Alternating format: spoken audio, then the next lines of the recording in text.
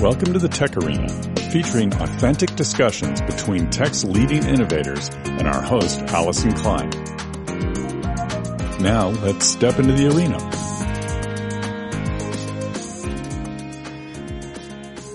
Welcome to the Tech Arena. My name is Allison Klein, and today I'm delighted to be joined by Jess Wade. Jess, welcome to the program. Why don't you just start by introducing yourself? Sure. I'm Jess. I'm a research fellow at Materials, and I'm particularly interested in new materials that we can use and design for quantum technologies. So materials that control the spin of photons and electrons, and then how we can translate that into a device. And I have a side hustle, like everyone does these days, of trying to make science more inclusive and a place that has better representation of people from historically excluded groups. Yeah, I wanted to talk to you about that. But before we get there, I want to talk to you about your own research. You're at British Imperial College, and I read your PhD is focused on organic semiconductors. And I was wondering what that was all about. I come from the semiconductor industry. Can you give us a background on that? And where are the applications of the things that you're researching in your lab? Sure. So organic semiconductors are carbon-based semiconductors. So they're kind of combine the electronic properties of inorganics like silicon, but with the processing properties of polymers. So they're just kind of much easier to work with, but also that we can kind of tune their optical and their electronic properties by changing their chemistry. So if I want to have something that absorbs or emits a different color of light, then I can get a very clever chemist to try and change the kind of molecular structure or throw in a few different elements to make that possible. And I guess the applications of this at the moment in things like displays and solar panels, so the O in OLED display, whether that's your smartphone or your super fancy television, that O stands for organic. And that's because they're these carbon-based semiconductors that display manufacturers are using. Just to have a set estimate of how big that industry is, LG make about 20 or 22 million OLED displays every single year. So it's a giant sector. Photovoltaics, similarly, kind of flexible photovoltaics rely on these organic photovoltaic modules. And I guess the kind of twist that I'm bringing to it recently is trying to use molecular chirality to control those quantum properties. So to control how they absorb or emit spin polarized photons and then how they transport spin polarized electrons, and thinking about how we can kind of harness that. So you have this extraordinary molecular landscape that you can play with to really tune quite fundamental, quantum properties of materials and then translate that into devices and technologies. What drew you to this field? It's so much fun.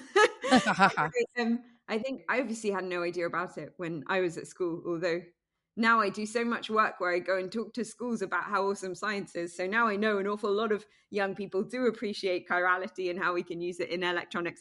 But when I was at school, I didn't really have any idea that kind of careers in research existed. I grew up, my parents are both medical doctors. So obviously I knew that there was a profession in which you did science, and as a result you made society better. That's what they do every day. But actually I became really interested in physics and chemistry when I was at high school. I had really great physics and chemistry teachers. I actually found it very hard choosing between the two to go to university. I also love art. I did art for a little bit before doing physics. And then I found myself in the final year of my physics degree doing a master's research project with a really cool team of people working on kind of new materials for photovoltaics, for solar cells. And that kind of just introduced me to how fun it is to do research, how great it is to be able to go and collect some powder that some obscure chemist has dreamt up on a computer and then spent a year trying to synthesize, and go and get 10 or so milligrams of that and then turn it into a thin film and then study the molecules in that thin film using all of these different characterization techniques, and then use that kind of optimized structure to make a device. And that whole process and the kind of collaborative teamwork discovery part I just absolutely loved. So there was no intention to do anything. I just thought I'll go to university and I'll see what it's like. And then I ended up loving university and also never really wanting to leave. Something else that happened to me was I discovered a love of teaching. I really love teaching undergrads, and a university gives you the option to do that. So you work with scientists doing this beautiful, wonderful blue skies. Let's work out the fundamental mechanisms of this. And then you have these students who you can kind of blow their mind with what you can do with nanomaterials nowadays. And yeah, I just love being part of it. It really speaks to how important it is to meet people along the way that open your mind and connect you with things that just take out your passion, right? I completely agree. And the kind of, I guess the critical part in my head of that, of what you just said, is the people. Like, it was my teachers who I was so excited about when I was doing a PhD. And there are times during a PhD it can be tricky and it's frightening. You know, getting on stage and giving your first presentation is scary. Losing your data is frightening. It's so annoying when your experiment goes wrong, even though you're so sure it was going to work. And there are times of that are hard, but it's actually the people who you're around who make it kind of possible to continue. So I think, you know, we underappreciate that, because when we think about scientific discovery, we think about, you know, who won Nobel Prizes or who's become a fellow of the American Physical Society that year or whatever. We don't think about the actual teams of people that facilitated that discovery.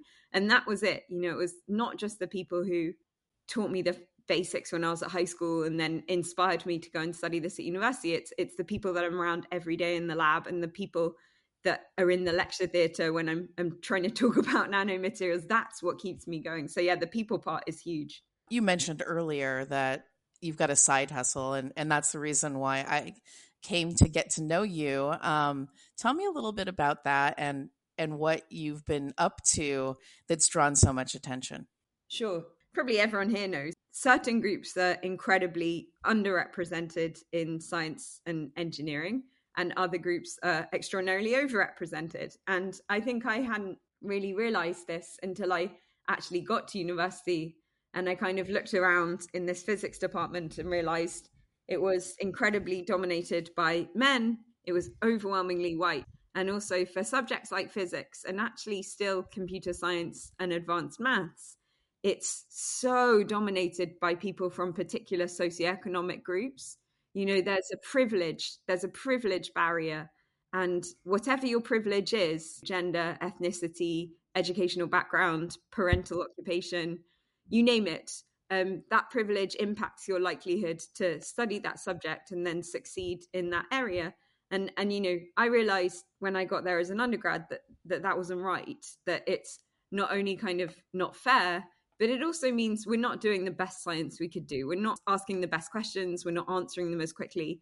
In the case of tech, for everyone who listens to this podcast, we're really not designing the best tech solutions to all of these huge global challenges if we're only selecting our big coders or our problem solvers from a handful of the population. We're really, really not pushing the boundaries of what we could do. And we're not designing solutions that really work for everyone. And I realized that as an undergrad.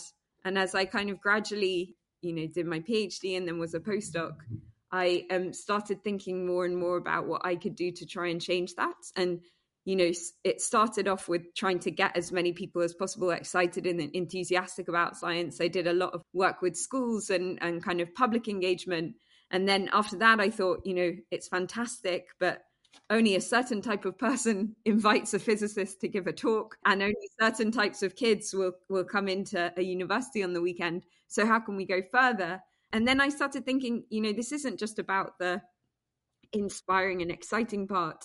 It's also really about how we give people recognition and we honor people for their contributions to science. There have been phenomenal Black engineers and women chemists and Indian nanoscientists. You know, we just don't talk about them enough. And so what I really wanted to do was to try and take these stories bigger and to make sure that people were aware of all of these pioneers that have contributed hugely to our understanding of the universe, but just kind of get overlooked in textbooks and presentations and the way that we document science, really. And what better place to do that than Wikipedia? So Wikipedia is, I'm sure everyone knows, but it's this open source kind of collaborative encyclopedia. And it's really, you know, this democratized platform for knowledge sharing, which extraordinarily in its entire existence has remained nonpartisan. You know, people trust Wikipedia irrespective of their political leaning or where they are in the world or what it is that they do for a job. And Wikipedia is kind of critical to all of these different aspects of society, you know, to parents, to teachers, to policymakers, to journalists, to academics. Everyone uses it. And yet it feels like it's got a lot on there, but actually there are kind of huge gaps on Wikipedia. And there are huge gaps in issues related to science and tech. Firstly, topics on those subjects go out of date almost immediately because everything's changing so fast. But also, sometimes they're just non-existent because Wikipedia is pretty good at documenting pop culture and not really good at keeping up with scientific advances. So science has gaps on Wikipedia. But if you dig a little bit deeper, women are incredibly underrepresented in biographies on Wikipedia, and anyone actually from a historically excluded group. So women, as time of speaking right now, 2022, November 10th, about 19% of the biographies on English language Wikipedia about women, 19, despite women being, 51% of the global population. And for Black women or LGBTQ plus women, the statistics are even worse. So I kind of thought we need to do a better job telling the story of science on platforms that people can access and understand. But also we really need to do a better job of honoring women scientists and engineers and technology leaders. And so for the past 4 years, I've been writing Wikipedia pages about these legends every single night. And I guess the reason you invited me on is because sometimes newspapers like to say, oh, look at what this little nerd in London is doing. And then everyone in the world wants to talk about Wikipedia. Well, the story really captured my attention because it shows dedication. You've penned, I believe, over 1,900 Wikipedia entries, and I don't know where the count is today, but it's impressive to stay with it and to just continue documenting because it's such important work. My question for you is, what gave you the impetus to start here? And who was the first biography that you wrote? So the impetus to start was really that I recognized this power of Wikipedia. I recognized its significance in society. And I hate knowing there's something I could do about something and not doing it. I have to kind of act and do it.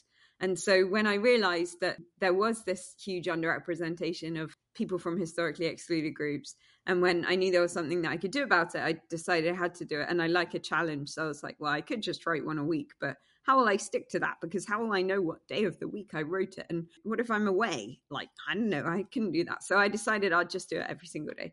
And actually, I find it very comforting and inspiring to kind of get home after a busy day in the lab or, some time of teaching or traveling or whatever, and to just kind of have my laptop and just be able to learn about people. I love it. And actually, the Wikipedia community of editors are amazing in you go to bed and in the morning I'll wake up and someone in California overnight has found a photograph that I could use, or someone's translated it, or Wikipedia pages aren't static like what's in a textbook. They're dynamic and they grow and they evolve.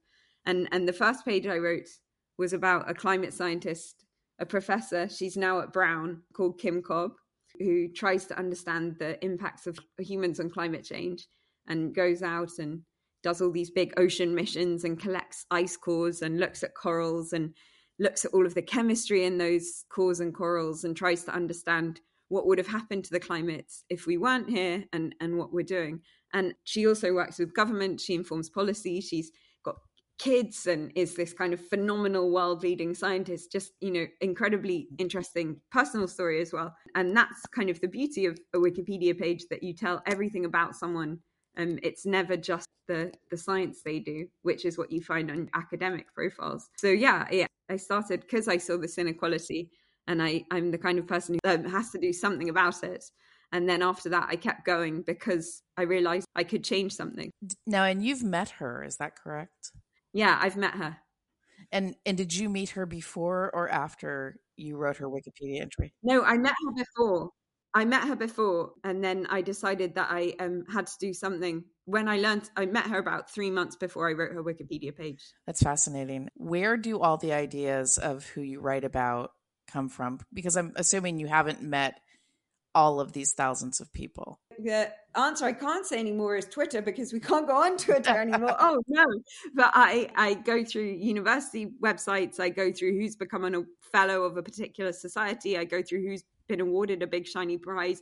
I just go through all of these places and kind of have archived content, journals, conferences. Sometimes I see them on television, sometimes I hear them on radio. So I just have all these kind of constant sources of information, I guess, like everyone does nowadays.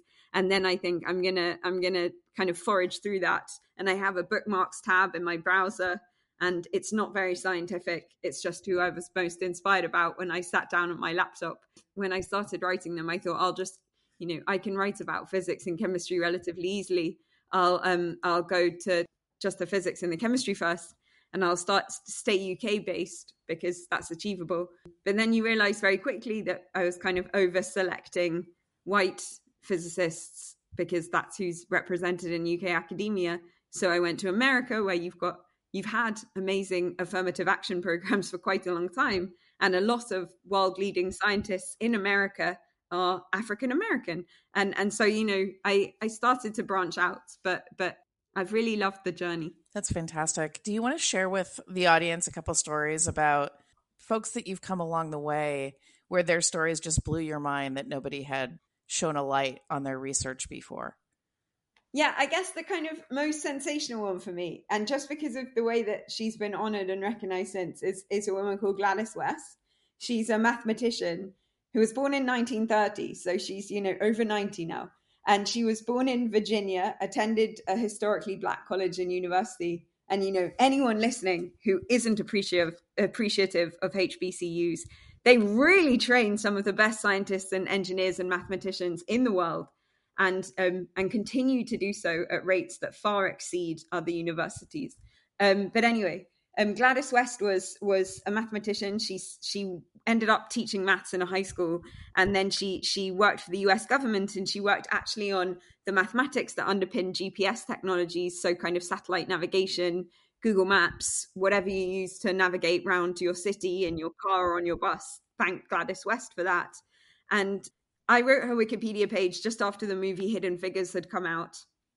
And so I was, buzzed about discovering this incredible mathematician and kind of calculator. And then because that's what they called them, a calculator. She wasn't a physical, she was a human. But anyway, all of these documents about her were kind of had these redacted sections because she'd worked for the government. So I really thought this is a hidden figure. And this was kind of February 2018. And then by May, the BBC had put Gladys West in their list of the top 100 women in the world. So kind of at the age of 89, there were thousands of page views every hour on her Wikipedia page. And then the US Air Force inducted her to their Hall of Fame, which is so cool, right? 89-year-old Gladys going to get there. I should call her Dr. West. She then got a PhD by distance learning. And so everything was happening. The page was still alive. Gladys was still doing incredible things. And then just in November 2020, The Guardian, a big national newspaper in the UK, wrote a whole profile of Gladys West, as the hidden figure who helped to invent GPS. And then last summer, the Royal Academy of Engineering, which is like your National Academy of Engineering, like huge prestigious engineering society, awarded Gladys West the Prince Philip Medal and Prize. And this had never gone to a woman before in the entire history of the award. And the first person to win it is Dr. Gladys West from Virginia.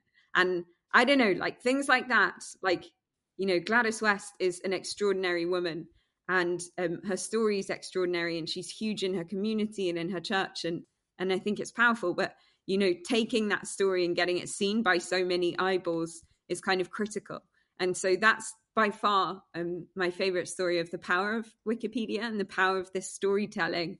But incredible pioneers. I've just been teaching this term, a nanomaterials course for third-year undergraduates. And as you can probably imagine, I try and fill it with as many extraordinary researchers from historically excluded groups as possible.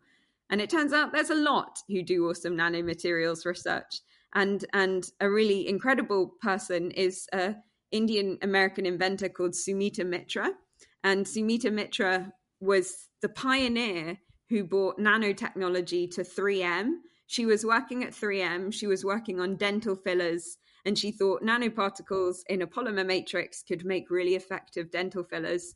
And, it was the first time that dentistry had used nano. It was the first time 3M had used nano in any project or any kind of product they were creating. And now they're used in billions of dental procedures around the world. And, her name's everywhere in inventor world, but it wasn't on Wikipedia. And now she's also in my lecture course. Oh, very nice.